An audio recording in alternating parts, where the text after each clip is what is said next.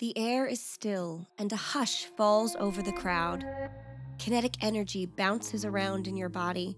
It tingles in your fingertips and stops in your stomach to release a few butterflies. You're nervous, but you know you have chosen to put yourself in this situation, and there's no backing out now. You go over your lines in your head again and again, right down to the wire. What comes next again? How are you supposed to phrase that statement exactly? The nerves begin to turn to excitement as your entrance gets closer. You think of things that get you into the proper emotional headspace, check your clothes and shoes to make sure everything is in order, and listen for your cue. Finally, the time comes and you step into the light to tell your story.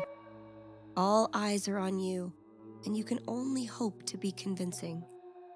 You see, when it comes down to it, there isn't that much of a difference between the stage and the interrogation room.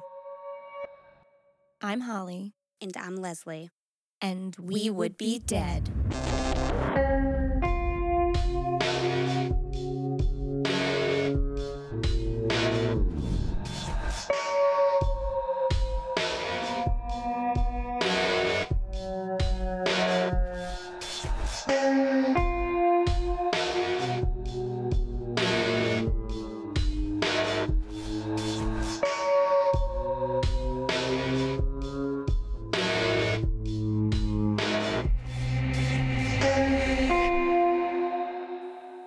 Leslie. Hey, Holly. Hello. I'm excited to do this another week. Yeah, I me too. I feel like the NPR ladies whenever we do this opening. I know, me too. Our setup looks nothing like that. No, we're not quite there yet. Not on that standard. Someday. Someday.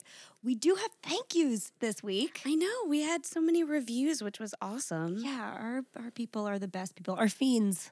Oh, all of our fiends. Which I love. Now you guys have a name. Thank you so much for the reviews. And as promised, here are the people that we are sending so much love and gratitude to. First, our fiends over on Apple Podcasts, Will, Jill, John, Ariel, Heidi, and Nydia. And a special thank you to Heidi and Nydia for they're part of my book club. Heidi's my friend. Oh, Heidi's my friend. I guess, well, I take that back, Heidi, if you are listening to this. It's definitely my Heidi. Because I know her screen name. Oh, well, okay. Well, then, Heidi from book club. Get on it. Get on it. This is ridiculous. This is embarrassing. It's freaking embarrassing. My Heidi, thank you. Thank you, Heidi. And also a thank you to our Facebook fiends, Jessica and Tom. Yes. That was so awesome of you guys. Jessica had like that great picture and they were having so much fun. I absolutely love it. And if you guys, especially anyone who has sent us a review, you have a request for a case you'd like us to cover, please, please, please let us know. You can hear at the end of the podcast where you can get in touch with us. We're pretty readily available. Yeah. So, yeah, hit us up if you have something you want to hear about. I know a couple people have actually already reached out to me. So yeah, I have same. oh, yeah, great. So I have a little list going. The Black Dahlia is super high up on that list. Okay. I got H.H. Holmes. Yeah, I had somebody ask me for that. I had 3 people ask me for Andre Chikatilo, which is super brutal. So if we do that, it's going to be very lengthy, and I'm going to need like a warning at the beginning. Okay. You hear that, John? We're going to need a warning at the beginning. I did record it a while ago. So we got that for when it gets tougher than this one, and this one is tough enough. Are we ready to jump into I'm excited about this episode. We have revealed on social media by now that this week we're talking about Daniel Wozniak. Yes. The very, very dramatic actor/murderer. Mm-hmm. So we're in for some dramatic times. They're called thespians? Mm-hmm. Yes. Yes. That's what they are called. I just wanted to make sure that wasn't just a word that I knew. No, it's a real one. Okay, cool. None of us are like, I am a thespian. It's like not a thing. I bet Daniel Wozniak was like that. You know what? You are 100% right. Yeah. He was that guy. Yes. Whew, he was a lot. So I want you to call him now thespian Daniel Wozniak. I will not. Okay. All right. This week, we step out of the fragrant world of soapery, which Leslie described to us so brilliantly last week. Thank you very much. Thank you. And into the footlights of my world, the theater. Yay. I will say theater dramatically, though. as always. I'm pretty dramatic always. That's fine. We love a theme, and since we run the show, we thought we would keep it us-centric for a little bit. Yes, we are Jersey girls. Leslie's not from Jersey. No, Connecticut. But she lives here now. So you're Jersey enough. You're just going to have to own it. I feel like it's very Connecticut of me to be like, well, I'm from Connecticut originally. It is super Connecticut of you to say that. But anyway, we both live in Jersey now, and we totally understand that it is our civic duty to cover the Jersey Devil, but we're saving that for a special occasion, which Leslie doesn't fully know about yet, but I want to go on a field trip to Leeds Cabin for that one. Ooh, that sounds terrifying. It's awesome. It's in the middle of the Pine Barrens. It's desolate. Maybe we'll get murdered. We don't know. Oh, well, I hope somebody will take over our podcast. Maybe your children. They've already started. Okay. Don't you worry. Anyway, back to me. I went to school. Nice. You can never say that sentence. Nope. I went to school for musical theater. There, because you needed the accent. Yeah, that was good, right? That sounds not awkward at all. Though I am currently working on a science degree, but once upon a time, I was all musicals all the time. I worked in the field for a great many years and now perform for fun in community theaters. And let me tell you something, Daniel Wozniak is an extreme, almost hyperbolic version of community theater people. It's eerie, but based on the little snapshot of his life we get in this case, I can imagine pretty much exactly what he was like as a person and an actor. And I bet you I'm right. But we'll get to that later. All right, we're taking bets. I don't think we have to. I feel like you would agree with me. Okay. I just love betting. Oh, no. It's a whole different side to you. Do you have like another podcast that's sports betting? Maybe. I would love that to be true. It's for another day. We're going to take a different route this week and give you some more background on the victims than the perpetrator. Firstly, because, of course, their names are the ones we should be saying. And secondly, because old Danny Boy is a big attention whore ass clown, and I will not be giving him the satisfaction of a detailed biography. No. I don't care about his normal-ass childhood or his mediocre acting ability or how he scored himself that Disney princess. Next. So let's set the stage. We begin in Costa Mesa, which is in Orange County, California. Yes, that Orange County. Are you excited? I'm very excited. The television show The O.C. with all the privileged white kids and Misha Barton before she was a hooker on SVU. I'm not a fan of your tone. Okay, listen. It was a very good show. Okay. Yeah. It was, for the kind of show it was, I thought it was very well written. It was funny, and it ended much sooner than it should have. How long was it on the air? It was only on the air for 4 seasons. Okay. They, spoiler alert, killed Misha after the 3rd season. That's because she had to go be a hooker on SVU. I guess so. But that's where they definitely messed up. They should not have killed her. Yeah, that's a big one. And then the 4th season happened, but Grey's Anatomy came on that year. And it was the same time. Grey's Anatomy has been on television for 140 years. I know. I can't understand how that happened. I've never seen one episode. My mother-in-law has watched all of them. She's up to date now. All right, girl. I thought she was still catching up on the old episodes, and she said, no, I'm watching the new ones. Okay. New ones? There's New ones, I say. 25 years. It's like as old as The Simpsons at this point. People love it. Good for them. I'm not bragging that I There's haven't like seen it. 3 I'm sure or it's 4 great. different offshoots of it, too, and they all like interlocked like a Joss Whedon show. God. It's like The Walking Dead. Yeah. Kind of is. Oh. That's so tacky. Yeah, well, Sorry. they probably had a zombie episode. I wouldn't They doubt kill it. people off too. Anyway, Grey's Anatomy just took over for a minute. Yeah. So the OC. The OC took place in Orange County, obviously. Orange County is a string of beautiful coastal towns. Upper middle class folks are plentiful, crime is minimal, and the waiters at your local IHOP are probably SAG-AFTRA affiliated. It's the home of Disneyland and Knott's Berry Farm, which is not a berry farm. It's a theme park. Tricked you. And some world-famous surfing beaches like Huntington Beach and the very posh Laguna Beach, which also had a TV show. I bet you loved that one, too. I did, actually. That was the only reality show I watched, now that I think about it. You didn't watch Jersey Shore? No. Well, Did you only watch beach-centric reality shows? I guess so. I watched, I guess, the first season or 2 of Jersey Shore, but Laguna Beach was good. I liked Lauren Conrad at the time. I didn't care for any of them. I kind of wanted to punch Brody them Jenner was on that. all. Yikes. That's like how I knew who he was. Good for them. Yeah, that was a good one. Okay. Well, they all are successful in some weird way or another at this point. Yeah. Except for that Heidi girl. Ooh. Yeah, that was a The mess. third Heidi to mention. Yeah. Cool. Who also didn't leave me a review. Okay. Get on it. This is a place where trouble is so rare that the local theater and an army base are able to share a location. I imagine the boot camp is very glamorous. Everyone wakes up at the crack of dawn with a full face singing angsty ballads while they do push-ups. Isn't that like a good image? A lot of kick lines. I would love that so much. That would be fantastic. You know how in Cape May the Coast Guard like jogs down the beach and they like chant? Yeah. What if that was show tunes? I've heard I'm them just sing saying. songs before. Are they for musicals? They might be. I want them to be. Coast Guard, if you're listening. Yeah. Sing me some show tunes. Yeah. That's not We gonna have happen. requests. Let's just say this is not the kind of place where one would expect a ghastly double homicide. And yet, our story begins with Julie and Sam. Juri is actually her first name, Juri, but she's known everywhere else as Julie. No one like you mentioned, no one like speaks her name as anything but Julie. Right. Her last name is Kibuishi, because I didn't mention that yet, was born on February 14th, 1987. Her mother, June, refers to Julie as her Valentine's girl, which just rips my heart out. Ugh, her mom is so sweet and soft-spoken, and when she talks about Julie, you can just like tell how much she loves her. Yeah, absolutely. So sad. I love you, June. You're precious.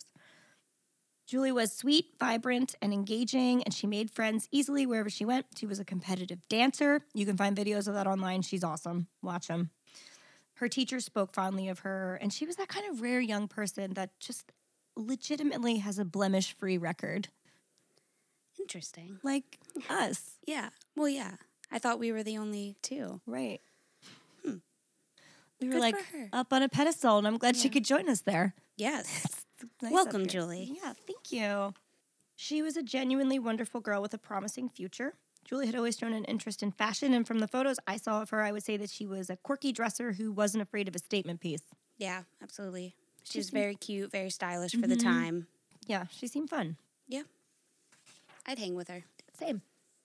Julie decided to take her love of fashion to the next level and began studying it at Orange County College. And judging by the fact that when the crimes occurred, Julie was 23 and actively enrolled in classes, we can assume that she took a little break after high school to sort out what she wanted to study, which I think is very respectable. Too many kids are pressured into going right into college after high school, and they have to declare a major, and that major dictates their whole life. And 18 is like not always an age where you should be deciding the rest of your life. Yeah. No, it didn't really work out for me. Or me. Yeah. I used that degree for a Yeah. while, but like I'm getting another one now. You used yours, and I just, You used yours. a little bit. You did. I tried. But now I'm podcasting, and I own a soap shop, and I do marketing. None of those things are your degree. None. Cool. Not one. That's fine though, because you're just like, you expanded your horizons. You do a lot of stuff. Yeah. It's an enviable position. Good job. 18 is a dumb age to decide what you're doing forever. Stupid. So in the spring semester of 2010, Julie was enrolled in an anthropology class, and it was there that she met and formed a close friendship with fellow student Sam Hare. Oh, Sam. Sammy Sam. Ugh. Sam was an Army veteran. He had spent time involved in active combat in Afghanistan. It had been suggested in some places that he experienced post-traumatic stress disorder as a result of his time in Afghanistan, and honestly, I don't really doubt that at all. But there are no reports from a psychologist or psychiatrist confirming this diagnosis, so many veterans return from war with this same affliction. In fact, combat veterans have the highest incidence of PTSD of any population of people. That would make sense. Yeah, I mean, they see some shit. Yeah. I don't blame And them. they have to do some shit. They sure do. Ugh, not for me. That sounds terrible. Sam's friends were quoted as saying they witnessed him experiencing flashbacks. So I believe him. No shame in being affected by your trauma. That's being human. But for the sake of possibly mislabeling Sam, he's not here to tell me yes or no. I will only say that his PTSD was suggested. When Sam returned from active duty, he decided to go to college so he could carve out another life for himself. Sam was close to his family. His father, Steve. God, we love Steve. Steve is like the best ever, and we'll come back around to him more. Was an ex-Marine and spent a lot of time with his son. They were buddies. They were both very active, and Sam was very fit. Just saying that makes me feel like a tool. Yeah. How do I say that without sounding terrible? In shape? Very in shape, I would say. Did I sound like a creep? Because The eyebrows you're making at me that no one else can see make you seem like a creep. he was a very healthy man. That's the worst of the three. He was a healthy man. He was indeed. He was fit. Yes. And in the interest of full disclosure, he was super good looking. Mm-hmm. His parents did a good job. They sure did. News media refers to him as movie star handsome. And I get that this is neither here nor there, but it's reported everywhere, and it's true, so why leave it out? He was tall and muscular and tattooed, which can seem imposing to a lot of people. Like, he could be a scary-looking figure. But a lot of people would say that, but not Julie. She described him as a teddy bear on the inside, which is so cute. The two had struck up a friendship when she began tutoring him for their anthropology class. And he got an A. Fantastic. That's what his mom said. Good. One of the many things I watched. The two were very close friends, but nothing more. Many sources state that the two of them were dating, but this would be incorrect. Sam's father says that he asked him what was going on between him and Julie, and Sam replied, nothing. She was, quote, like his little sister. Yeah. You don't want to date your little sister. No. No. And Julie had the same things to say about him. She said he was like family to her. Platonic relationships are entirely possible, but for some reason, the news doesn't like them as much as they like something romantic. So Yeah. that's why it got reported as such. I mean, you can't really be friends with the opposite sex. It's just impossible, right? We're not even going to get into that. That's something I don't believe. We I have have a lot of people guy messaging friends. us. Gender is a construct. Nothing. Yeah, oh yeah. There's a lot. That's true. Everyone's friends with everyone. That's true. Well, you can't just be friends with anyone, apparently. Guess not. Yeah. On Friday, May 21st, 2010, everything changed. Julie had plans to have dinner with her brother and his fiancée that night, and Sam was set to spend the weekend with his parents. He was scheduled to arrive at his parents' house on Saturday morning. Julie and Sam had texted in the late afternoon on Friday, just like, hey, what are you doing? What's going on? Because they were the kind of friends that texted every day. And Sam said he would be helping his neighbor Dan move some things this afternoon. The exchange was normal and casual, and Julie went off to dinner with her brother and his fiancée as planned, where her future sister-in-law asked her to be part of the wedding. I know, this part is really gut-wrenching. I know. When she asked her to be a bridesmaid, she gave her a silver and green tiara that she put on and just kept on. I know, little details are like really heartbreaking. For some reason, sometimes little things like that are like sadder than the big picture. I don't know why. Yeah. I think maybe it feels personal. Yeah, because it's a moment that you can feel. Yeah, you're right. Oof. While Julie was at dinner, she received 2 texts from Sam. The casual tone from earlier in the day was gone. These texts were urgent, almost frantic. The first said, quote, "Can you come over tonight at midnight alone? Very upset. Need to talk." Which was followed up by, quote, "I'm hurting with some bad family crap. I can't be alone. No sex." Ugh. Okay. So the no sex part always gets to me, and I can hear that it gets to you too. Yeah, for sure. Because every source that's reliable and current says that there was nothing in between them. There are news reports from early on that says that they were dating, but like the vast majority of updated materials says that they specifically were not. So why would you say no sex? Like, we normally have sex, but not this time. Right. It's just a weird thing to write to somebody. Super weird and awkward, and I don't. If I were on the receiving end of that, I'd be like, I'm sorry, what do you mean no sex? Right. Was there a time when there was sex? Did you think there was going to be sex? I don't understand. Right. My only thought to that was if he wanted her to come over later and if he was feeling distressed. And it sounded like a booty call. Yeah, he just wanted to make sure, like, hey, I really need a friend. I know it's late, but maybe it please was a come joke the over. two of them had. Like, he asked other people. They had other people that came over late, and that was a thing. I don't know, but like, it just always sticks out kind of to me. Because, like, why would you say that anyway? I don't know. Maybe it was an inside joke. Maybe he's just really bad at. Maybe that's why they never had sex. Maybe this communication is just not great. It's not there. That's fine. But Julie ignores it totally. It doesn't even faze her. Her response is, "I'm here for you, like family." And that's a quote. She's so sweet. Yeah, I know. And clearly, no sex is an unspoken rule for most of us with our family. Yeah. If he's like family, they're not having sex. Yeah. I mean, not in ours. I guess some people have different rules. I'm sure we'll talk about them on later podcasts. Cersei and Jamie. That's who I was talking Yeah. about. So don't get me wrong, though. I am not victim blaming here. I'm not saying like, well, she should have known something was weird, because that's not something he ever would say. Is just mentioning Yeah. a little clue that seemed to have gone unnoticed. That was out of character for him. Yeah. At midnight, as planned, Julie goes to meet Sam, and it's the last thing she will ever do. The last text found on her phone sent to Sam said, quote, "Hey, buddy, where are you? I'm," blurred out, "freezing." Now, the swear word is probably fucking. It's probably "I'm fucking freezing," because that's how people talk. Yes. I know how the youths talk. I'm a cool young person. Listen. Just going to let that go. Listen, leave me alone in my oldness. On Saturday, May 22nd, in the morning, Julie's precious mother, June, is going about her business, and she notices that Julie hasn't gotten up yet. So she goes to Julie's bedroom and finds that the door is open and the room is unoccupied and untouched. So it's clear that Julie hasn't come home that night, which is very irregular behavior for Julie. So she's not the type of girl that's going to stay out all night without checking in at some point. She either would have told mom ahead of time she wasn't coming home, texted her during the course of the evening or in the morning, she doesn't leave her parents hanging, because she's a thoughtful, wonderful little angel. So June texts Julie urgently several times asking if she's all right, where she is, no answer. Then June calls Julie, no answer. And apparently her phone doesn't go to voicemail either, which is like a weird fact that is never explained. June says it, but then it just is out into the ether and there's no explanation for it. So Yeah. she wasn't there.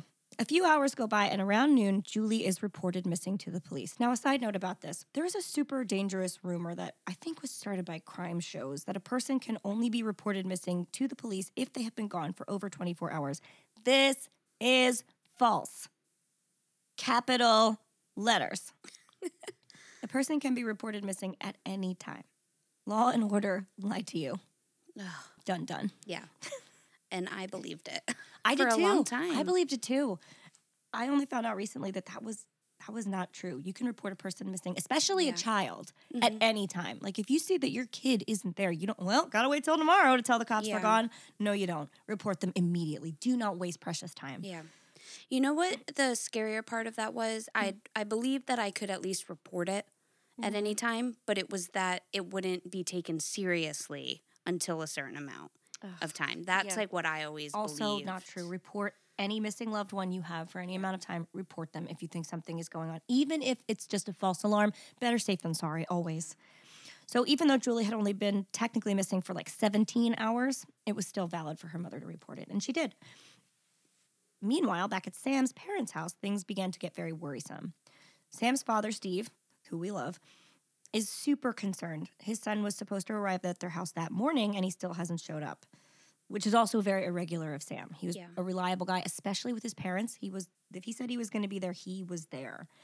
Sam's dad is calling him and texting him and getting no responses. So it gets to be early evening, and Steve decides he's going to go to Sam's house to see if he's okay. Now, Steve has a key to Sam's house. So when he arrives at Sam's apartment, sorry, not a house, it's an apartment, he lets himself in, and the apartment is super quiet and still. Steve calls out for Sam. No answer. He looks around. The house is clean, in order as usual. There's some beer bottles on a table, but nothing that would raise an eyebrow. On the table in the kitchen is a woman's purse, and on the countertop is some kind of spilled out mail, and he notices the open wedding invitation to Daniel Wozniak and Rachel Buffett's wedding. Steve pushes on and gets to Sam's bedroom. He opens the door, and there is where he finds a terrible sight. A woman is lying face down on the bed. Her pants and underwear have been pulled down. Her top was ripped and askew. She appears to have bled out from her head, but is still wearing a silver and green tiara. Across her back in black ink is scrawled the message, "All yours, fuck you." Classy. Oh, I hate that visual. I know. And I've definitely seen crime scene pics. They're out there. You have to look hard. I'm not going to post them in respect to Julie and her family, but they're there, and it's very upsetting. Now, all that your average Joe would have seen here is like a bloody mess and a half-naked girl. But Steve is an ex-Marine and assesses that she has been sexually assaulted and shot. He calls 911 immediately, which, bravo, Steve. Yes. Because any of us who see this in our child's house might not have the same reaction. Yeah. I'm not here to judge. Right. Yeah, I Yeah. know. He's a badass. He really is, and has like the strongest moral compass out of anyone I've ever encountered. Not in real life. Although it'd be great if I did. We love you, Yeah. Steve. You're the best.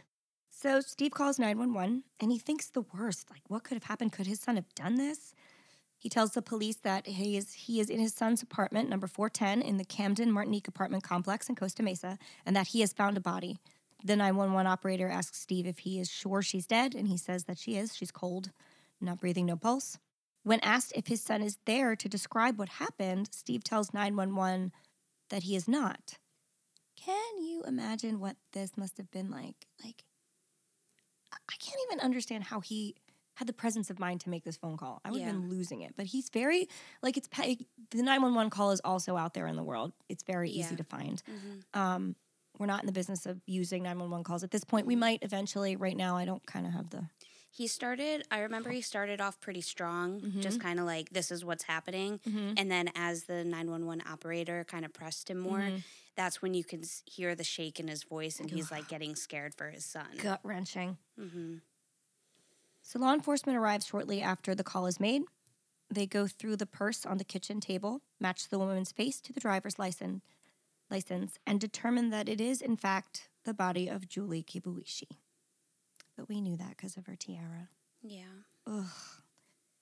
Immediately, law enforcement begins to connect what feels like very obvious dots. The apartment is neat. There are beer bottles on a few tables. Maybe Sam got drunk. Julie came over. He wanted to have sex with her. She refused. The argument got heated. Sam flew into a rage, forced himself on her. She said no. He killed her. Easy enough case. Right? Like, tale as old as time. Maybe his combat PTSD had taken over, and as soon as he started getting mad, he just blacked out and shit happened. Right, because now it's very convenient for him to have PTSD. There it is. That's why I will only say suggested, because Yeah. we don't know that happened or didn't, that that's true or not. Sam and his car are missing. His phone is off. And what it looks like is that he committed this crime and then ran. Yeah. Pretty easy to connect. In the 3 days that follow the crime, police put out an APB for Sam. They say they consider him armed and dangerous. Sam, as a veteran, owned and knew how to operate firearms. He appeared to be unhinged. They are uncertain of his current mental state. He could be a danger to himself or others, and he had a police record. Yeah, he did. I read a couple of reports that kind of went down a hole of it, and they all kind of sounded a little differently. So the overview is that before Sam went into the Army, I think he was a young kid still in high school. Okay. And he was hanging out with a gang, so he wasn't in the gang yet, but he was hanging out with a gang, and this gang wanted him to lure one of the rival gang members, who happened to be Sam's friend, to a secret spot where they would beat him up. And I don't know if the plan was to kill him, if Sam had knowledge that that was the exact plan. Yeah, but the it report was, I read was that he didn't know, but it was their intention to kill him. yes. And so I don't know I don't know how that worked out. And that might have just worked out that way for him in court. But either way, they lured him over to the spot. The kid died, and there was 18 gang members to one. So many. So he was in jail for maybe 2.5 years awaiting his trial. And they split, since it was so many people, they split them up. But Sam was part of the group. There was about 6 of them that weren't part of the large crowd that beat and They killed. weren't in the action. Yeah. They kind of were off to the side, and those 6 kids ended up getting acquitted, whereas the other group all were convicted. So he was arrested and held, tried, and acquitted. Yes. Okay, but this is on his record. And didn't Steve make this? Yeah, make right the away. police aware of this? Right away. Honest best man in the world. I know. Yeah, Jeez. right away he decided to tell the police, because he said, "You're going to find this out when you look into my son. I'm just laying it all out there for you, and I have to tell you, this is this particular crime is not in his character, he would never kill a woman. Steve, honest to the core, dude. So they have all the honest facts on Sam. It really looks like he committed this crime. Right. It really does. Julie's parents are then informed of her death, and they are just, it's terrible. They are so upset. And every time they talk about Julie, their heart just breaks all over again. Though it was originally reported that Julie was killed with one shot to the back of her head, which is what the cops said they saw upon entering. They said they saw a girl, she had one shot in her head. Medical examiners determined that it was 2 shots. The second shot would have been extremely difficult to see at first glance because there was copious amounts of blood and it was partially obscured by her hair. So, law enforcement considers Sam to be their prime and only suspect, but Steve isn't convinced. And I'm inclined to always trust Steve. Yeah, me too. Canada first, then blood sacrifice. Yeah. Always trust Steve. Always trust Steve. Good slogans. Yes. That's their next one. I know. I think he is the one that told me Canada first, blood sacrifice I wouldn't second. doubt it. Like, I feel like he's Yeah. the source of everything good in the world. Yeah, for sure. So, Yeah. wait for Steve merch to happen. Yeah. We need merch. Yeah. If you're an artist and you want to make designs for these ridiculous statements that we make, we would be so happy to see them. Yes. Post them in the Facebook group. We will post them everywhere because we have so many fans. So many. We have dozens and dozens of listeners. We don't have the 2 Heidis that we need. We have one.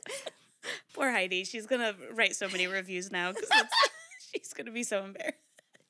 Whatever. We didn't mention any last names. It's Yeah. fine. Just Heidi from Book Club. Everyone knows your book club, Yeah. Leslie. God damn it. Heidi from Laguna Beach. All right, that one I will mention. Yeah. Whatever. So as it turns out, Steve and his son had shared a bank account. And Sam had $62,000. Oh, boy. So much money that he collected in combat pay from the United States Army from when he was in Afghanistan. All that money he put right into his savings account. I guess you Because he's a good boy. yeah, and I guess you don't need it while you're in combat. You just get it when you No. come back. Yeah. That's crazy, though. And this is a fact that Sam was, like, relatively open about. He didn't hide that he had, like, a decent-sized cushion in the bank. On May 26th, Steve notices a flurry of unusual activity in his bank account because, I don't know if I mentioned, but Steve and Sam share this bank account. Okay. So he sees some large-scale withdrawals being made at 2 different banks just 20 miles from Sam's apartment in Long Beach, California. The withdrawals are for $400, which is the maximum amount of money that can be withdrawn from an ATM at one time. Steve and law enforcement are obviously suspecting something is going on. So they go to the bank and get the security footage of the ATMs in question, expecting to see Sam or an adult. But lo and behold, they see a kid. Oh, kid. They also then find out that there are 2 charges for a pizza delivery. Such a kid thing to do. I know. I'm going to order pizza. Yeah, they're not going to know. Dude, it'll be fine. I'll get pizza. It'll be awesome. He's a kid in 1987, apparently, as well. Good. Just go with this. Kids still love pizza, right? Yeah. I'm very young. Yeah. So they go to the pizza places in question, and they're able to obtain a name and address easily. I love- Delivery. Well, I love this in the documentaries because they said, like, they went to the pizza place and they thought it was the detectives made it sound like it was gonna be a little bit of trouble getting this address, but they were like, oh no, the guy just handed it over. Here you go. Here you go, man. Pizza guy was like, don't Yeah. even get me in this. Here's everything you need, cops and badass. It was because Steve was there. Yeah. They're like, anything for you, Steve. Anything. So the boy in question in the video is 16-year-old Wesley Freilich, and I fucking love Wesley. Yes. 'Cause I he's- do too. Kind of ridiculous. Connecting the few pieces that they had, police figured that probably Sam was hiding out in Wesley's house. Yeah. And the withdrawals were for him, and he was on the run. Somehow he knew Wesley. So quietly, a team of law enforcement assembled, and I don't mean like 3 cop cars. I mean full SWAT, helicopters, guns drawn, guys rappelling off the wall. It was real extra. It was super extra. Sunglasses, Kevlar, guns. Well, they're going after an army vet. You don't know what he has. Surprise! They get in the house, they pull the occupants out, cuff them, throw them on the ground, storm the castle. They enter the residence and he's not there. No. So then they come upon a locked bedroom and they're There like, he is. jackpot! Here he is. They kick down the door and it's just like his mom's bedroom. Yep. They search the house and they find Sam's credit card. So they go out and uncuff Wesley and pick him up off the floor. Oh, Wesley, you poor thing. Wait, God. so the mom's bedroom was just Yeah. locked? Yeah, we're going to get to that. They asked him, they're like, well, what was going on in the house? He goes, oh, yeah, my mom just locks it just in case. Just in case, You know, what? her children steal from her or her children's friends were there. Like the Maybe neighbor boys? Listen, neighbor boys are shady and we've already found that out. Yeah, for So, sure. if And she- she probably maybe- had a good stash of weed. in Maybe there. she did. And you know what? No judgment. Parenting is hard. Live your life. Yeah. Mom locked in a room. She's like, my son Wesley does not need any more weed. Wesley clearly has smoked a little weed in his Yeah, life yeah. because we'll get to how he talks in a second, I can't wait. which is so good. Oh, God. Wait, so now Wesley is just on the ground, right? Yeah, the cops pick him up and they're like, what is going on? We just wasted all of our resources storming your house that just had nothing but a credit card. Why do you have this credit card? Oh, dear sweet little Wesley. First thing he's quoted as saying is, I was shitting myself. Which, like, we get it, Wesley. Yeah, I do too. I'm shitting myself for you right now. Yes. Once Wesley is uncuffed, he is brought in for questioning, and he's just terrified and immediately divulges his story. He is no bones about it. He's honest like Steve, which is also a good T-shirt. Yes. Honestly. Honest like Steve. Yes. So much gold to mine. I love I it. know. So Wesley says that he was approached by Daniel Wozniak, who we Oh. mentioned, who is an actor that performed with Wesley at the Liberty Theater in Los Alamitos. The Liberty is the community theater that shares its space with a military base. So both of their worlds collide. For ease of use, we're going to call Daniel Wozniak Dan. He went by Dan mostly, and it's awkward when you have a name that you can abbreviate, but you just choose to use the whole one. Listen, Joshua, I'm not calling you by the whole name. It's I don't know. it's awkward. Maybe it's just me. I think it's awkward. I'll call you Daniel if you ask to be called that, but I'm not going to like it, and I'm always going to feel like I'm your mom, and I'm mad at you. Yeah, Daniel? I guess so. Get down here this instant. Yes. Or it's your Christian name. Yeah. I don't have a lot of that experience. Maybe that's the case. Maybe. Does Jesus call you by your full name? Yes. Matthew, Lucas. I don't know if that was one. I think it was just I Luke. think it's Luke. Oh, so he had a nickname. Unless it was just Luke. I think it's just Luke. Gabriel. Gabe. Yeah, actually, Angel Gabe. I would have called him Gabe. It would have been awkward otherwise. Yeah, I would Anyway. have too. See? That's what I'm saying. Anyhow, we're going to call him Dan. Dan was an older performer, and he was frequently cast in leading roles. He was somewhat of a mentor to Wesley. He was like a spirited, life-of-the-party type guy. Wesley called him, quote, a cool kind of cat I would like to groove with. Fucking love Wesley. Who says that at 16? Wesley. That's who says that. I don't know, guys. He was just a cool kind of cat I'd like to groove And with. I totally hit the table. I'm sorry if it sounds like the castle was stormed here. I swear to God, there's no SWAT team. It's just me touching the table. You never know. Cool kind of cat he likes to groove with. Yes. Woo. I Wesley. think of Doug Funny's sister every time. And her little That is cap, such just a like, specific pull. I know. I get you though. Oh, Wesley, my sweet summer child. As Wesley says, Dan approaches him with like a legal-looking dossier of paperwork. That's what he says. It's like a manila envelope. Yeah. A dossier. Yeah. I don't think he used the word dossier. I think I like that word, so I used it. But he said it looked very professional. Yeah. And he asked if he would help him out. He said that his buddy Sam was in trouble with some bail bondsmen, and he needed to withdraw money from his account without them knowing. Which, why would they know? Unless they were constantly following him. Whatever. Wesley's not the brightest crayon in the box. Sorry, Wesley. I love you, though. Yeah. He asked Wesley to make the withdrawals for him, then give the money to Dan so he could pass it along to his friend Sam. Dan explained that the whole thing was perfectly legal because he had all that paperwork. Right. Guys, I have all these papers. All these papers. So everything is totally fine. Totally fine. God. I just remember in the documentaries when they like shot the stock footage of these two detectives, but it was just these two hands just kind of pushing. It was an opened envelope with that, like over one there. or two pieces of paper, and they were like just moving their hands back and forth. Well, that means it's legit. Yeah. When there's hands and paper, it's totally legal. Yeah. I really felt it then. I was like, oh, yeah, that's definitely what happened. Or Wesley. I would have believed it too. He was also 16. I got to give him a little bit of a pass. Yeah. And probably stoned. Probably from his mom's stash. Yeah. That's why she started locking the door. Yeah. Maybe not. That wasn't recorded. I don't know. Yeah, no, we're just spitballing here. Yeah. So Wesley agrees to this plan, and he's instructed to wear a hat and sunglasses, which is what you do in all legal things. Yeah, for sure.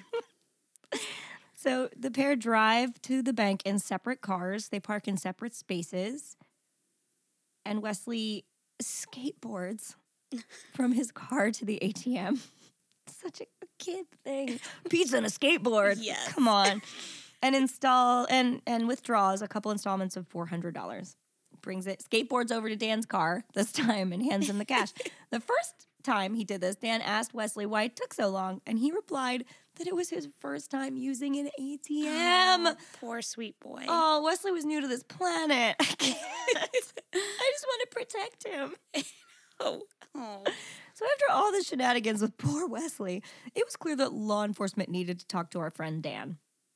They discovered that Dan lived in the same apartment complex as Sam, that they have attended the same parties and barbecues. There was a pool out back, and there was a lot of, like, all the residents would gather together, and there are pictures of them at the same events. And they recall the mail spread out on Sam's counter with the invitation to Dan and Rachel's wedding. Clearly, they know each other.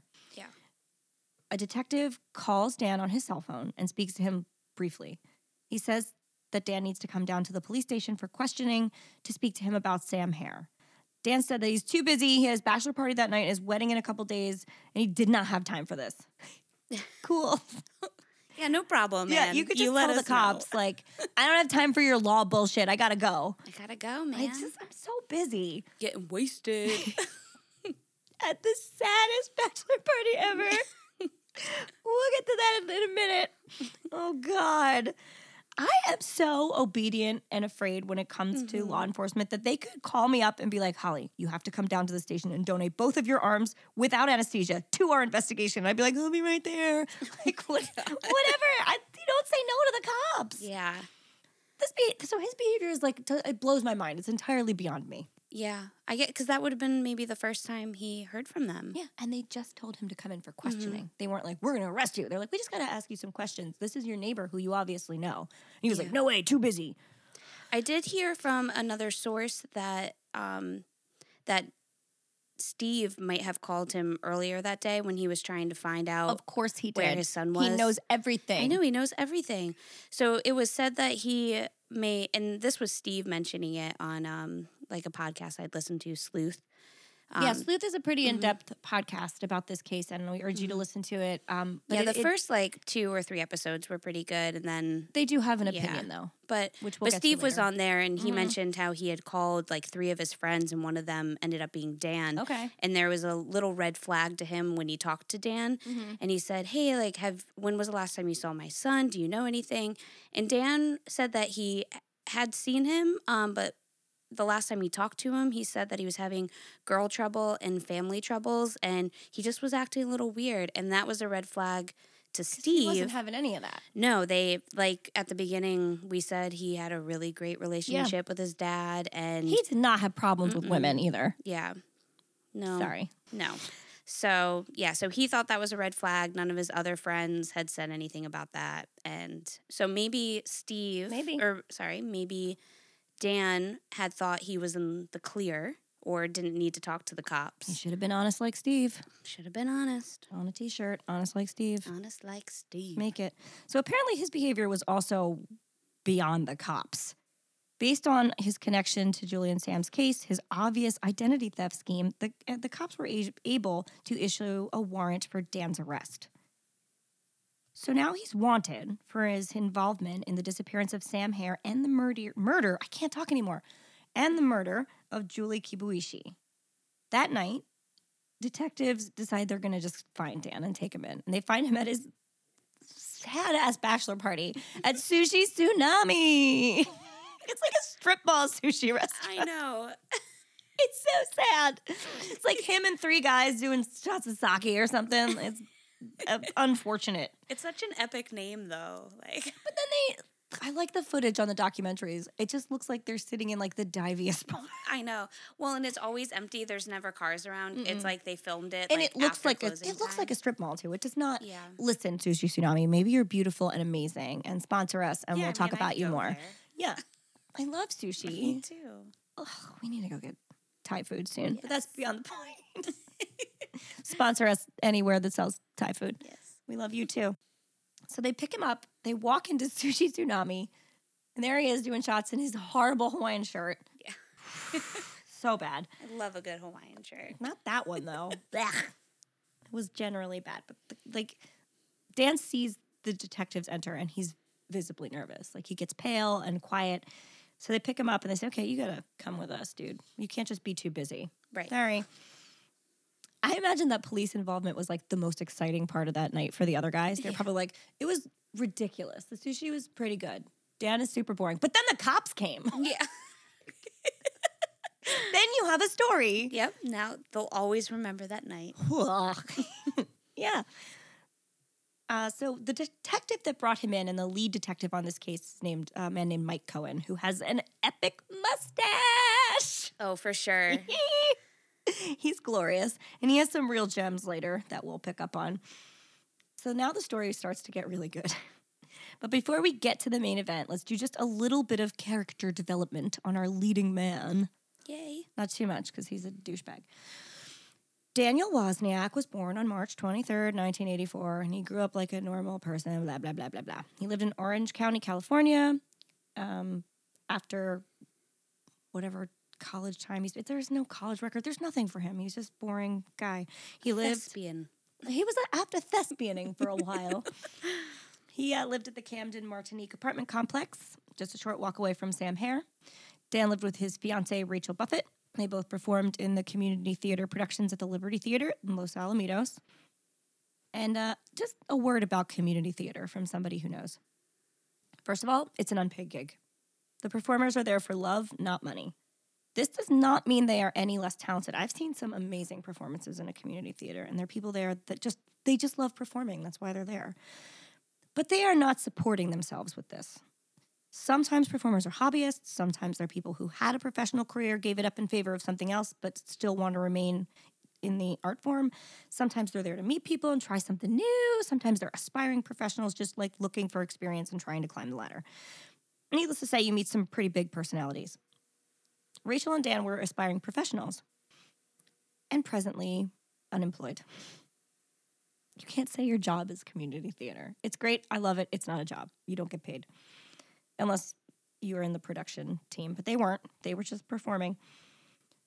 I can't find much of a professional resume for Dan either. It would seem that he was just like a 26-year-old schlub. And Rachel was an ex-Disney princess. Solid career. Mhm. That's right. She used to be Ariel for a living. Yeah. So cute. Dream job. Good for you. You were the princess that wears just a bra, so. I would have loved it. I would have been so self-conscious. I would not have been able to fit into that costume. Me neither. She is like a little tiny baby twig person. Yeah. Just giving you a little insight into what she looks like. She's very readily available, like photos online. And I'll post pictures of her too, and of Julie and Sam. So now I'm going to say what a lot of people are thinking. Except for you. You don't think this. The Rachel Dan attractiveness level is kind of unbalanced. Yeah, I don't think it's really that unbalanced. I just think that some of it is like he feels like he netted himself a beautiful girl. And he's kind of schlubby. I mean, maybe he feels like that. Yeah. Think about the older pictures of him, though. I am, though, but Okay. I mean, he's a little overweight. It's not even that. He just looks like goofy looking. I don't know. Yeah, I don't know. I guess because people just aren't photogenic sometimes. Listen, he got better in prison. Yeah, I guess that's why, because there is a good-looking guy underneath some of his In all the trial like, baby photos fat. and the prison pictures, he looks like this square-jawed, Mm-hmm. decent-looking dude. Yeah. I mean, he sounds like he had a personality, so that probably Yeah, helps, he was probably pretty but charismatic. I don't know. I didn't think it was much of a difference. I'm not saying and- this because I'm judging anybody. I'm saying Yeah. this because I think that it could possibly play a hand in this case. Yeah. No, I'm with you. So, just dropping that into your consciousness. At the time of the incident, they were both in a production of Nine, the musical. Rachel was playing the Nicole Kidman role for anybody who's seen the movie. And Dan was straight and had a modicum of talent. So, naturally, in the community theater world, he was a total god. He racked up roles and enjoyed the adoration that came with them. He, according to all of his former directors, he was a hard worker who showed up on time and was good with children. Such a weird I thing hate, to add. but it's in everything. All his directors were Yeah. like, he was Captain Von Trapp. The children loved him. Let's leave the kids out of it. Yeah. It's there. Anyway, so he was clearly playing the lead and only man in the musical Nine, whose name is Guido and is based on Italian director Federico Fellini. Now, I've seen clips of this show, and his Italian accent is worse than my Giada impression. He sounds like everything he ever needed to know about Italy he learned from a Nintendo. It's a me, Mario. That's all I can hear. It's really good. Here we go again. That's all I can hear. Before I came over here, I did read somebody's review of him. Oh, no. And it was there's somebody that I think was writing a book. I don't know, but their review actually said that he had a convincing Italian accent. No, he did not. Yeah, like he was praising it.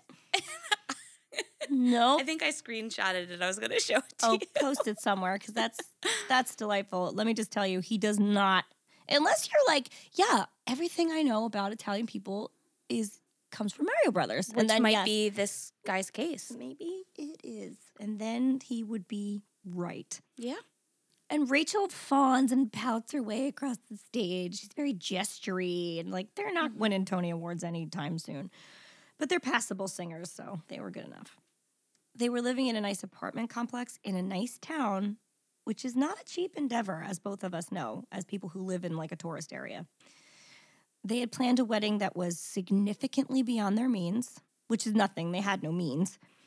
And Dan had at one point in time, he worked as a home appraiser. This is the only resume credit I can get for his girlfriend's family. He and this woman dated for 2 years, almost got married. During this time, he appraised homes. Then the relationship ended, and so did the job. So that's that. That's his whole resume. Crazy. It's doubtful that he banked a lot of money there. And the last I checked, being Ariel doesn't exactly make you a millionaire. So they were in some debt. But Dan was not above asking for help. He had asked another couple that they performed with to lend him $500 so he could surprise Rachel with a wedding photographer that she really liked. And they just did it, I think. Yeah, it seems like they It get seems a like lot they- of help from people. This couple doesn't say, like, we gave it to them, but they talk about him asking for it, and I feel like they gave it to him. Yeah. Right? Also, a local jazz singer named Chris Williams had loaned them $3,000 upon hearing of their struggles. That's so much. It's a lot of money, and that Yeah. money got them out of immediate debt, not wedding debt. It got them out of like lifestyle debt. Like they paid their rent because they were Right. getting evicted. Their rent was 2 months Yeah. behind. So one could say that they really depended on the kindness of strangers. Dan had also talked to Sam about the large sum of money that he had in savings. So he knew Sam had $62,000. Yeah. And that's kind of interesting that he knew about that. Yeah. So what I had found was that Yeah, this is good. Sam may have Dan was asking people for money and help, and Sam ended up being one of those people, and he decided to help him out. I guess they might have been becoming better friends. I don't know. But he told him they were friends enough that they They could text one were- another and they were up to yeah, some that's stuff. true. And I mean, they were neighbors. Yeah. And so he did want to help. The wedding was coming up. Mhm. So Dan mentions that Sam took him to the ATM Loves to pull that out fucking money. bank. I know he loves the bank. He loves going to the ATM. And he was able to get Sam's PIN number while he watched him over his shoulder. Okay, so like just keep that in your mind because Yeah. it's very relevant later. Mm-hmm. And when he saw his bank account, he was able to see how much money he actually had in there. Sam talks about it too, though. I don't think he was super quiet about the amount of money because a lot of people knew that. Yeah, I mean, I guess. This is kind of yeah. blurry. It's never direct corroborated in a bunch of sources where he like found that out. Yeah. So it could be a combination of both, honestly. Mm-hmm. But he knows. Mm. He knows that he has a shit ton of money, Yeah. more than he gave to him. Right. So back to our timeline. Dan is back speaking to detectives, and you can tell from the second he enters the interrogation room that he is on. Yeah. It is time for the performance of a lifetime. Oh, it gets so good. Side note, every single TV show or documentary on Dan has an excellent overdramatic name. Yes. They're so good. Dateline, plot twist, which just like for a minute, listen in your head to our Lord and Savior Keith Morrison saying that. So good. It's the stuff dreams are made of. The Perfect Murder, Curtain Call, 48 Hours, Killer Performance, 2020, The Final Act. There are so many more. I know, we have to come up with one. We will. By the time this comes out, we're going to have a really snazzy name for this that I'm going to think of tomorrow afternoon when this goes up. After it's too late. Yep, after it's too late, I'm going to think of it. You know what, though? I have faith in you guys. John usually pulls something out that's really clever. So no pressure. Oh. Back to the interrogation room. Dan begins by unsolicitedly proclaiming, out of nowhere, just says it, he's tired of covering for Sam and he won't do it anymore. Okay, slow down. He tells the detectives he's going to tell them everything they need as long as he's out in time for his wedding. That's got to be like in a musical somewhere. I promise you, officer, I'll give you all I got, but I got to be out in time to marry my girl. It's so dramatic. It is. It's so dramatic. He says that he and Sam were trying to run a fraud scam with banks. So Dan would get Wesley, dear sweet Wesley, to take money out of an ATM. Sam would report that his card was stolen. The bank would restore the money into his account once they discovered it was indeed stolen. And so now they had the money twice, and Dan would get his cut after that happened. Which is how fraud works. Yeah, and I guess Wesley would go to jail for stealing. He had on a hat and sunglasses. Total anonymity. Forget about the pizza. Yeah. These are not... The prosecutor at one point says that they're not criminal masterminds. Yeah. Which is my favorite quotation because they are not. Mm-mm. But this is what he says they were going to do. Dan admits to being desperate for money. He admits to his late rent and his wedding debt. And he said he never saw Julie. He didn't know she was dead, only that they were trying to scam the bank to get some cash. Cool, right? Except that was all a lie. And the detectives smell bullshit. It's-a me, Mario! Not convincing anybody. Sorry, buddy. Then they press a little more. And Dan admits that Sam had come to him on Saturday after his first ATM withdrawal and admitted that he had, quote, done something bad.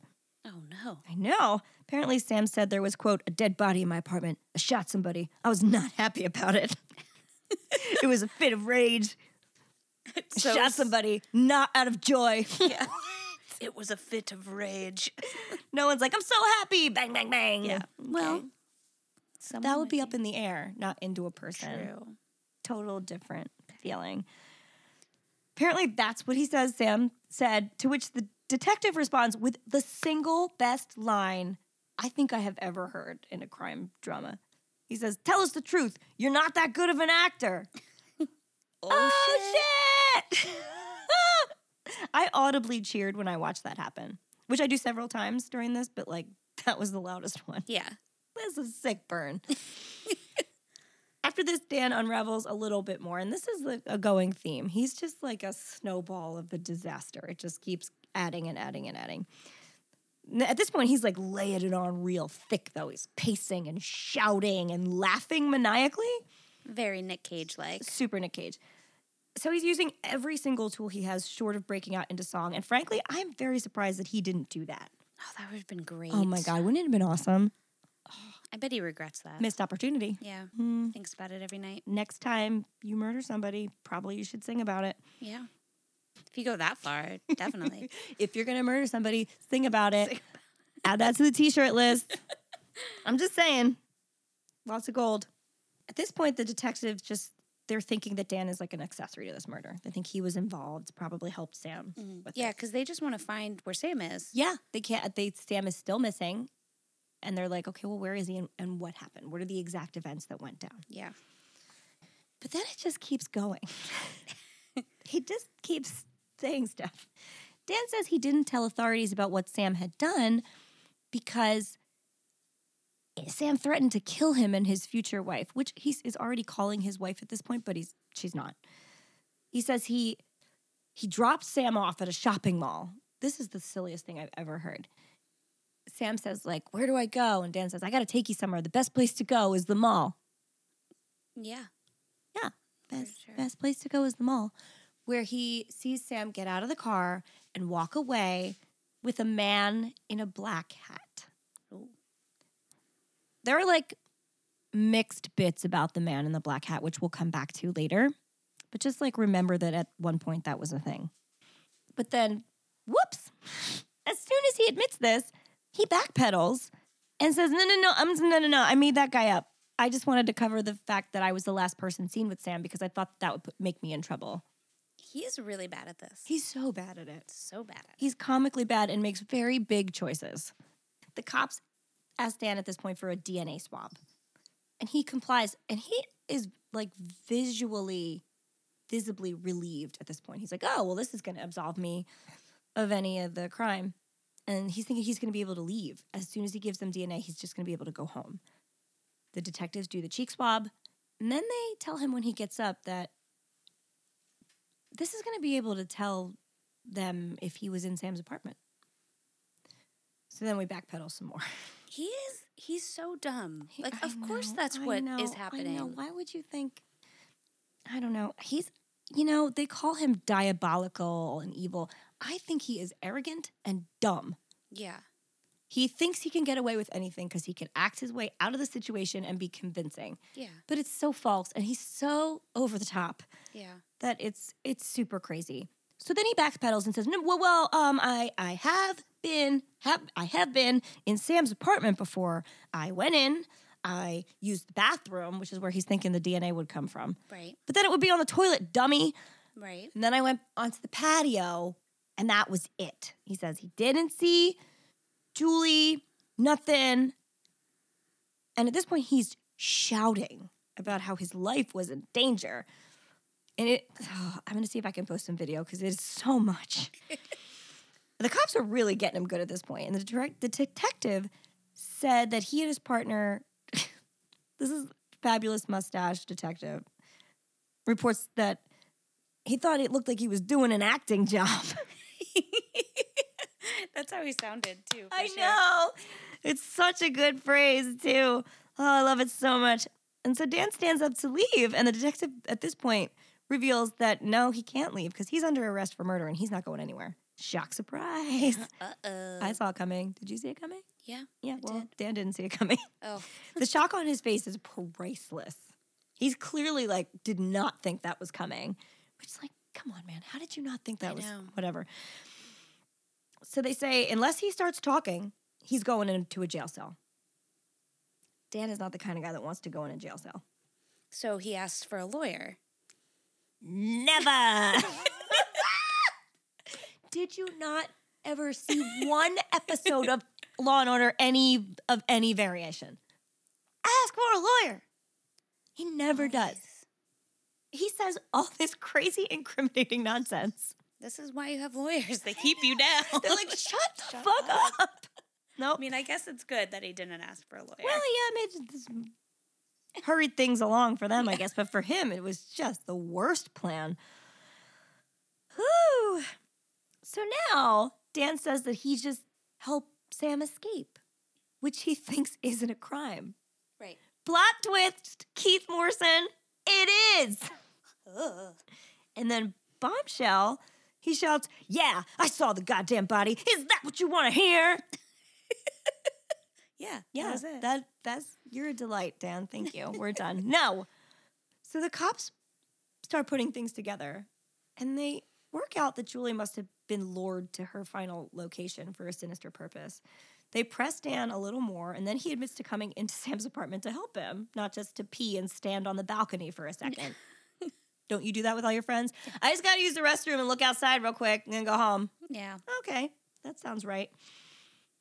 So Dan says he saw the body and tells the cops tell like a little white lie at this point, and they say, okay, well, your DNA was on Julie's body. How did that happen?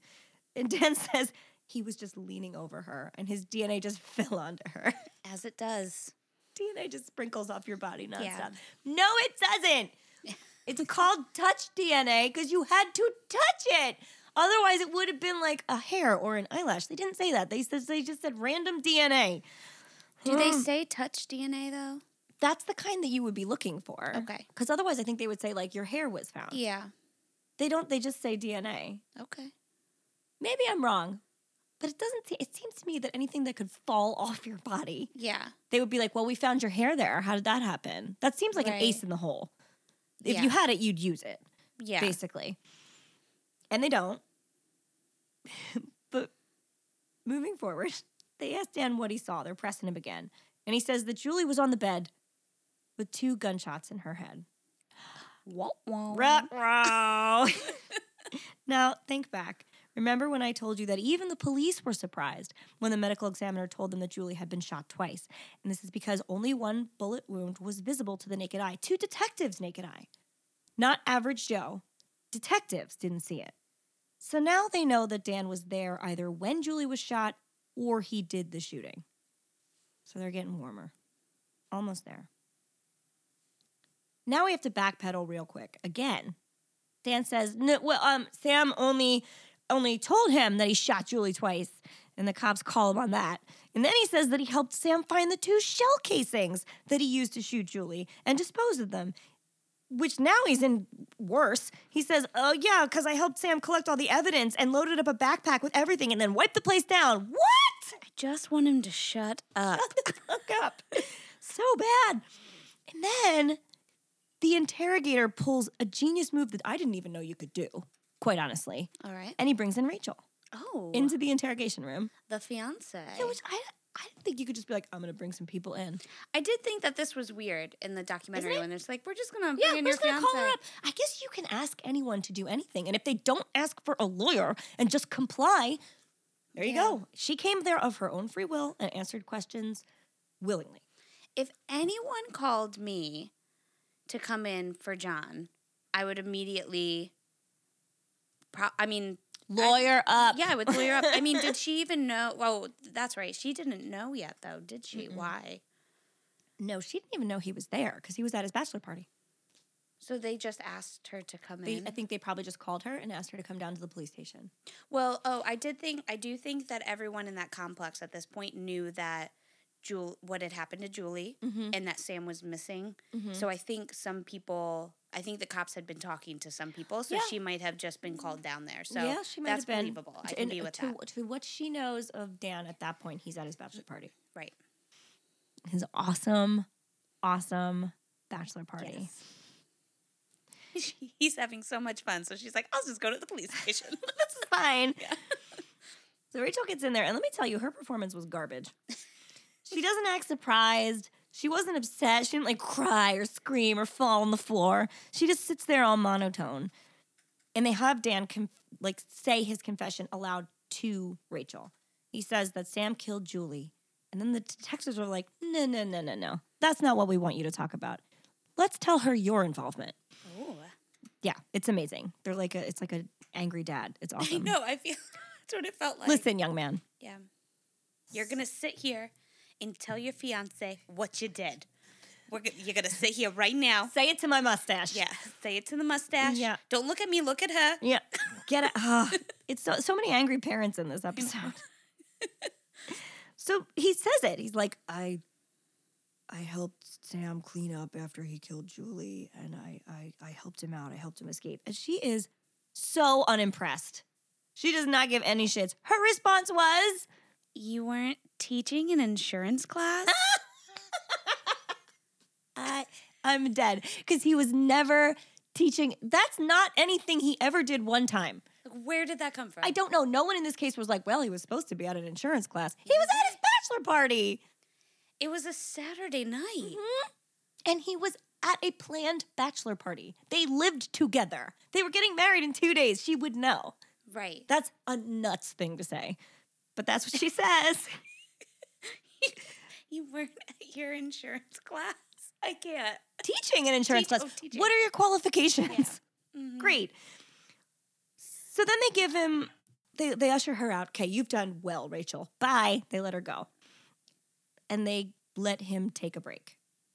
And he runs right to the phone to call Rachel. It's like intermission. It is.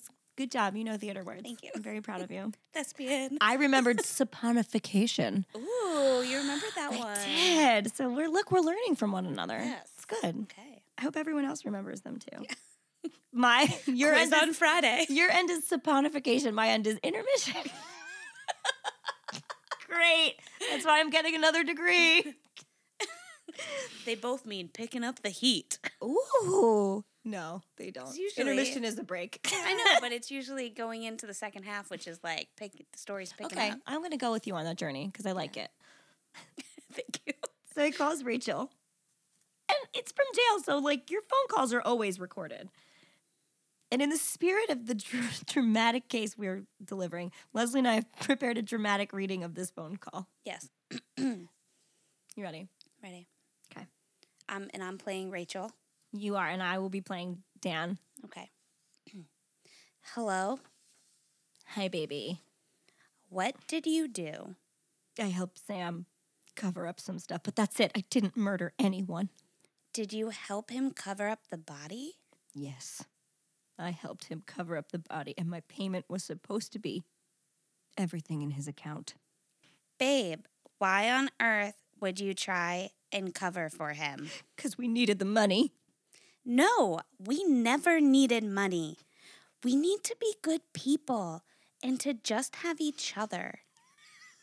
Thank you. Thank you. Thank you. Thunderous applause. That last line kills me. We need to be good people and just have each other. Yeah. What? She's so dry during all of it. I know, and you for sure needed money. Yeah. I don't know what you were trying to do there. She knew. Ugh, she knew more than she let on, for sure.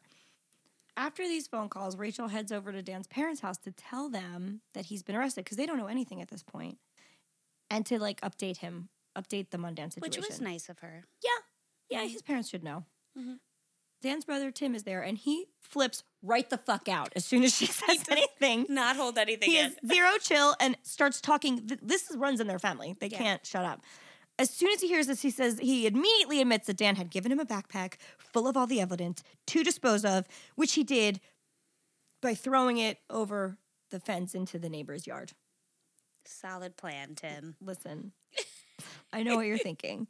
No, Tim does not have a head injury. He's just a commonplace idiot. And I have seen pictures of where that backpack landed. It is not in a grassy yard. It's on like the sidewalky part in between houses. It's literally Yeah. right over the fence by where you would say like have a hose and rakes and stuff. Yeah, like it looked like where your garbage stuff would be. Yeah. Yeah. It wasn't like into the woods or something. Yeah. It was, that's the name of a play. Yeah. So thematic. But he tells Rachel this. And she at this point, she doesn't know what to do. And she does know what to do, I suppose. So she starts driving back to the police station and calls Dan to talk to him on the way. No, Dan calls her. Dan calls Because her. he has to call her, remember? She can't call. I don't know why he decides to call her again, but he does. Yeah. And then they have this very dramatic conversation. And she says that Tim has come forward and Dan does not like that at all. And that she needs to give this evidence to the police because if she doesn't tell them what she knows, she's going to look like that she was somehow involved. Which suddenly she got smart. Yeah. Dan does not love any of this scenario. And he's begging her, please, please, please, you can't tell them. And she says, I have to tell them. And then he says, then I'm dead. And then, in the most wicked turnaround ever, Rachel says, In her very monotone voice. mm-hmm. You realize they're recording this conversation anyways. you're being an absolute ass to try and lie again. She knew the whole time that they were being recorded, which is stone fucking cold because I don't think Dan did. No. He said so much shit. He would and he never kept talking, too. He never stops talking. So it's revealed that Tim knew he had the murder weapon. And Rachel is adamant about telling the authorities. And Dan says, again, he says, now I'm dead. Now I'm really dead. And to remain like a cold-blooded icon, Rachel says, baby, you're already dead. I think she was thinking of future merch, too. Oh, for sure. She was like, this is going to go on a T-shirt. This is going to be my line. This is my thing forever. They'll have my face on the T-shirt saying, baby, you're already dead. That's a good T-shirt, though. It is. That's like a really good T-shirt. And I'm not going to buy it because she's an asshole, but still. I might steal it. I might take it. On board. I'm going to take it. Take it. Make some money. Cool. So at this point, she's arriving at the police station. Like, they get off the phone when she's pulling in because she says, like, I gotta go. And she does tell the authorities what she knows, but not before Dan completely confesses to her. So he's like, okay, I'm gonna, like, come clean. And they have this super classic exchange where he's like, I failed you as a man. He starts crying. And she tells him basically, like, man up or I'll never I'll visit you. You're fine. Because he says, you're never going to see me again. It's all over. She's like, shut up. I'm going to come and visit you. Spoiler alert, she does not visit him. You said she visited him one time? I didn't read this, but I love this story, and I want it to be real. Well, so Dan says that she did see him this one time, and he revealed this to this blogger that was after him. Oh my God. This blog is one of the craziest things the internet has to offer. And the internet has some crazy shit to offer. Yeah, so through some rabbit holes that I went down of researching this, or just trying to get, all I was trying to find out is what Dan was up to. It actually pops up pretty quickly. Quicker than you want it to.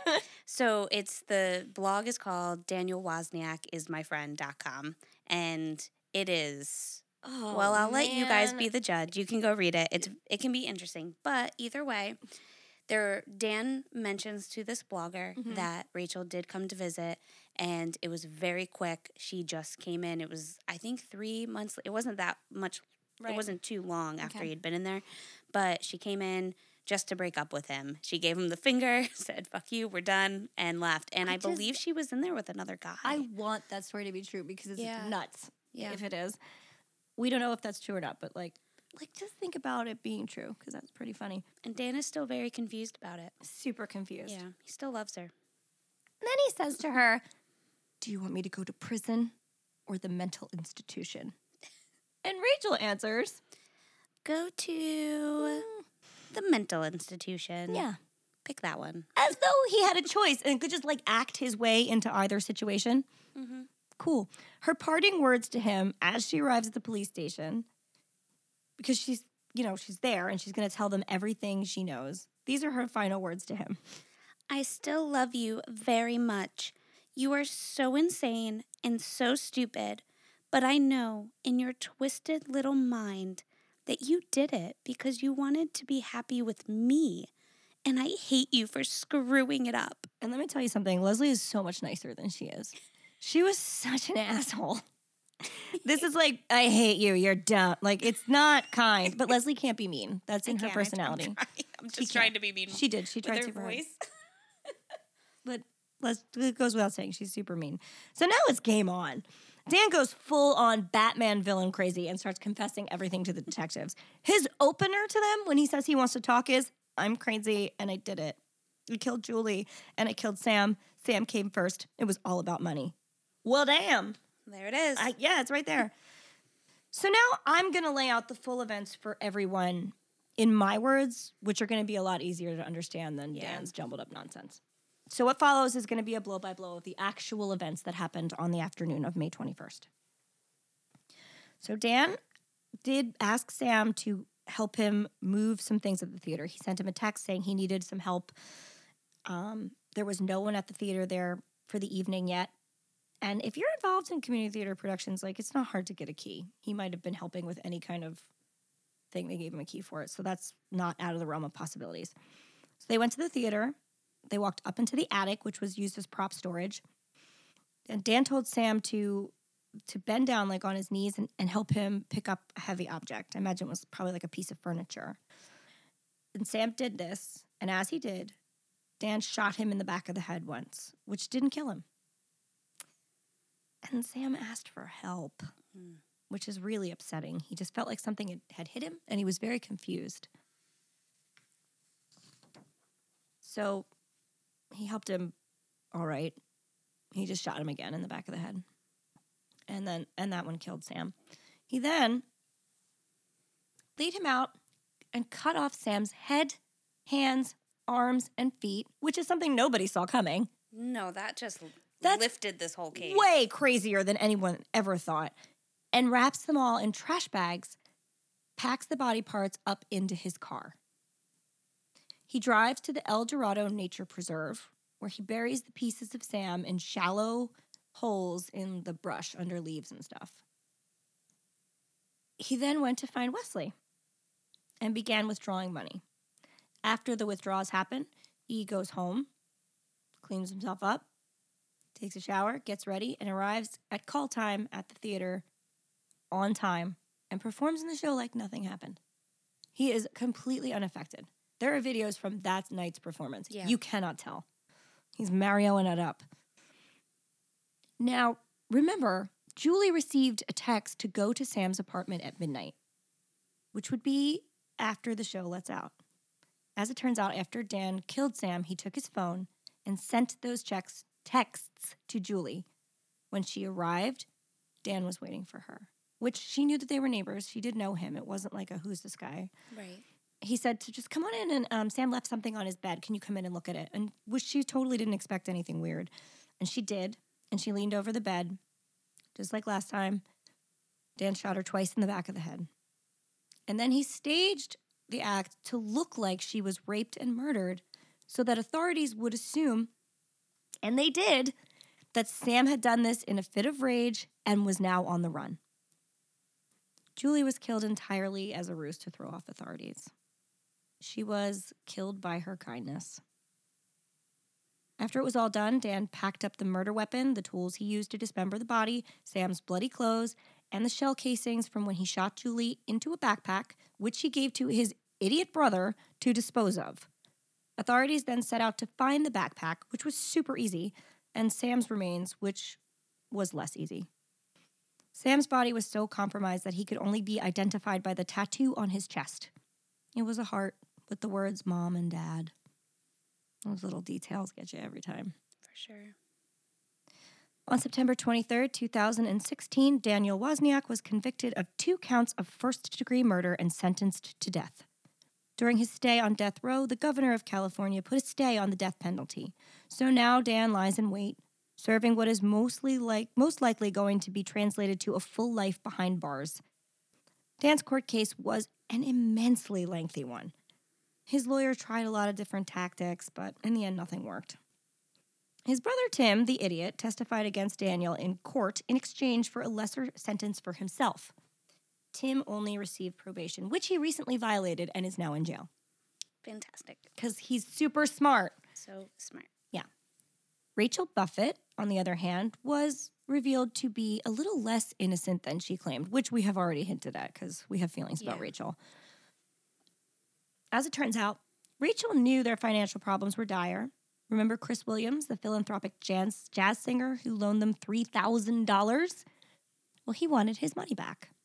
So he told Dan that he was sending loan sharks and mafia guys or something to come get him if he didn't receive money soon. He was lying, but, they didn't know that. On the morning of May 21st, Chris paid a visit to Dan and Rachel, saying he needed his money right now, or some money. He just needed to see that they were going to pay him back, or there was going to be trouble. And Dan agreed to get it. So while Chris sat with Rachel in their apartment, Dan left for I think it was 3 hours. About 3 hours, yeah. And returned with $400, which, if we remember correctly, is the amount Wesley was withdrawing.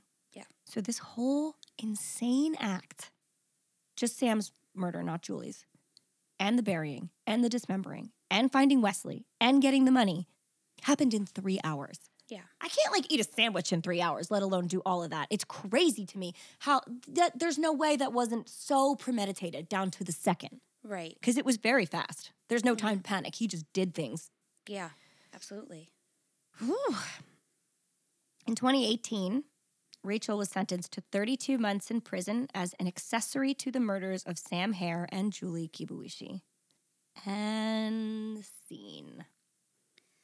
Great job. Thank you. That was a big Yeah. story. I wrote so many pages for this one. Yeah. So we have a little bit of epilogue on this one because Leslie did some independent research that was on a different tack than mine, and you found out some stuff. Yeah, it just went down more on how Rachel was involved, Right. I guess, in the case. So we had talked about this man with a black hat. Right.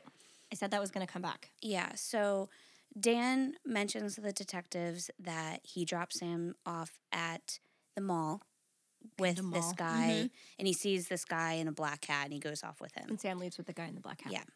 So Rachel also recounts that she saw a man in a black hat leave with Sam, but this would have happened at the apartments. Right, because that's the only place she was. She didn't leave. Yeah. Mm-hmm. And Those are different timelines completely in different locations. exactly.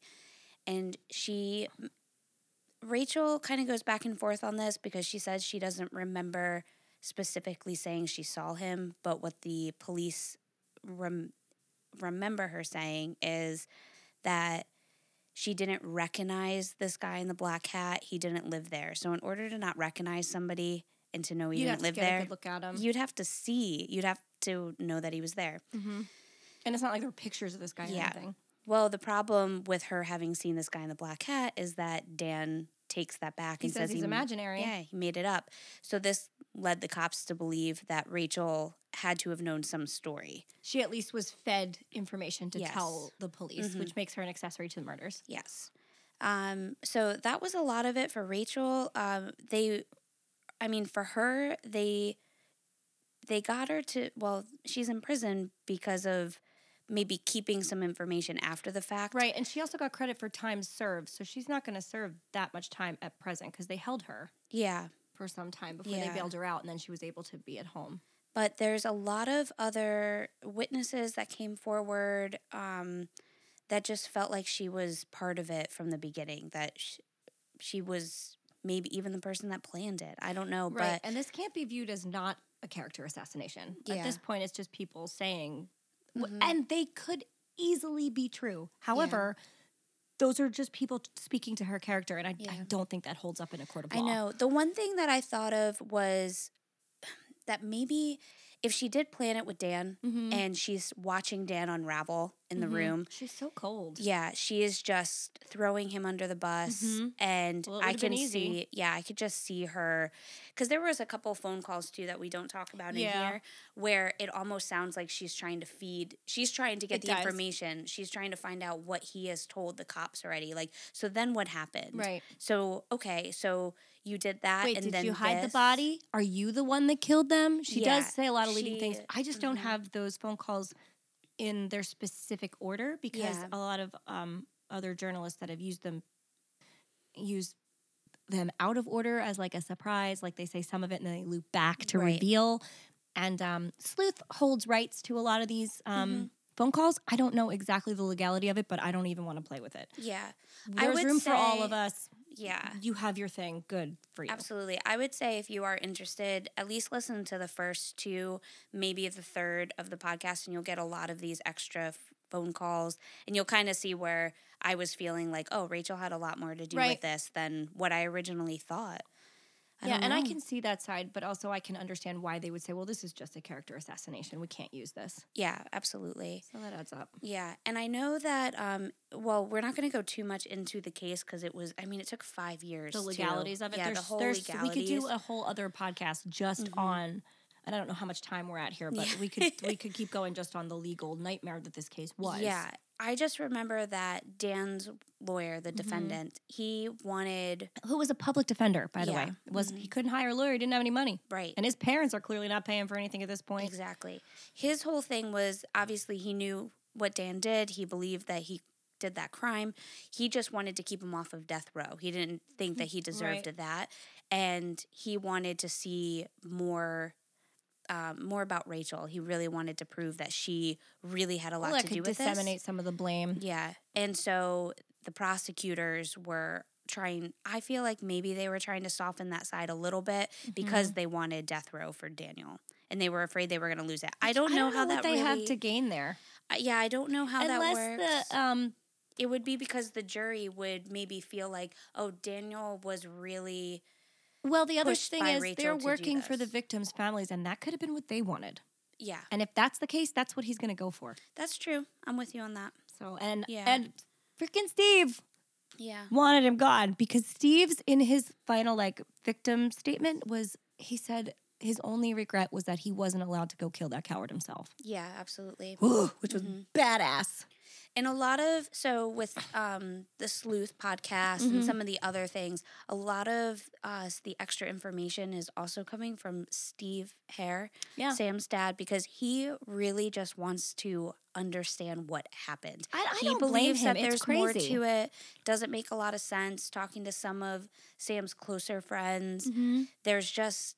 This case was a lot bigger than we thought it was going to be. It is. There's so much more out there to read, and we encourage you, if you want to know more, just to do your own investigating. You will find so much more than I can even give you sites for. Yeah. It's a lot, but also I caution you to please go in with level and open mind, because some of the things you read are going to be colored by people's knowledge of the case. It's been out there for a long time. Yeah. And as I was saying to you before we recorded, when you already have it in your head that someone is like a bad person and they're doing this, you're going to see events that involve them in your life as worse than they were. Yeah. It's just going to influence it. You're going to be like, oh, well, she was terrible. Well, also she stole my boyfriend, or she did this, or she did that. Like you're going to think she's terrible. So we really have so few ways of knowing. Absolutely. Beyond talking to someone who actually knew her and lived in another country for 16 years and didn't know this happened. Yeah. I mean, I will say that because we bring him up in every episode so far, Rachel did go on Dr. Phil. Dr. Phil! Yep. Real Dr. Phil. Real Dr. Phil. Yep. Phil. Dr. Phil. And He's Steve, different, Dr. Phil. Dr. Phil. He's the medical doctor. Yikes. Poor guy. Anyway, but she went on Dr. Phil, and Steve went on that episode as well. So that was a good episode. You can watch it on Watch the Dr. YouTubes. Phil. Watch Dateline, 48 Hours, 2020. There's In Ice Cold Blood Oh, nice. Yeah. on the Oxygen channel. Oh, Investigation Oxygen. Discovery covers it. It is everywhere. There is a glut of information. Yeah. I really picked this because I was like, oh, we did soap, let's do acting. Yeah. And it became huge. As always, so dramatic. Oh my God, I'm so sorry. So we're gonna try and wrap this up though, because we've gone on for a very long time. And let us have our toast. And I think Yay. it's super obvious who we need to toast. Oh, yes. Steve. It's Steve. Honest like Steve. And a little bit Wesley. I'll let you do Wesley, because you definitely have a soft spot for him. I feel like he's just a sweet little baby. I know. We'll give the whole toast to Steve. I just had to mention him. So Yeah. cheers to Steve. Should we Yes, clink? cheers. Oh, good job. He did it. Thank you, Steve, for all your honesty and being a badass, amazing dad. And we're sorry if we offended you by anything we said. We really have the best know. intentions towards Steve. We love him dearly. Mm-hmm. In the end, Leslie and I know that we too would never hesitate to help a friend. Friends are like family. When they call, we're there. We would never expect anything terrible to happen to us at the hands of our friends. And if just one of them turned on us, we would be dead.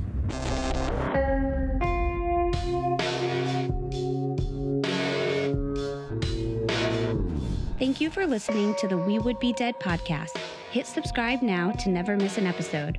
Rate and review our show on iTunes. Follow us on Facebook, Instagram, and Twitter at Would Be Dead Pod, and join our Facebook group to discuss the podcast and more.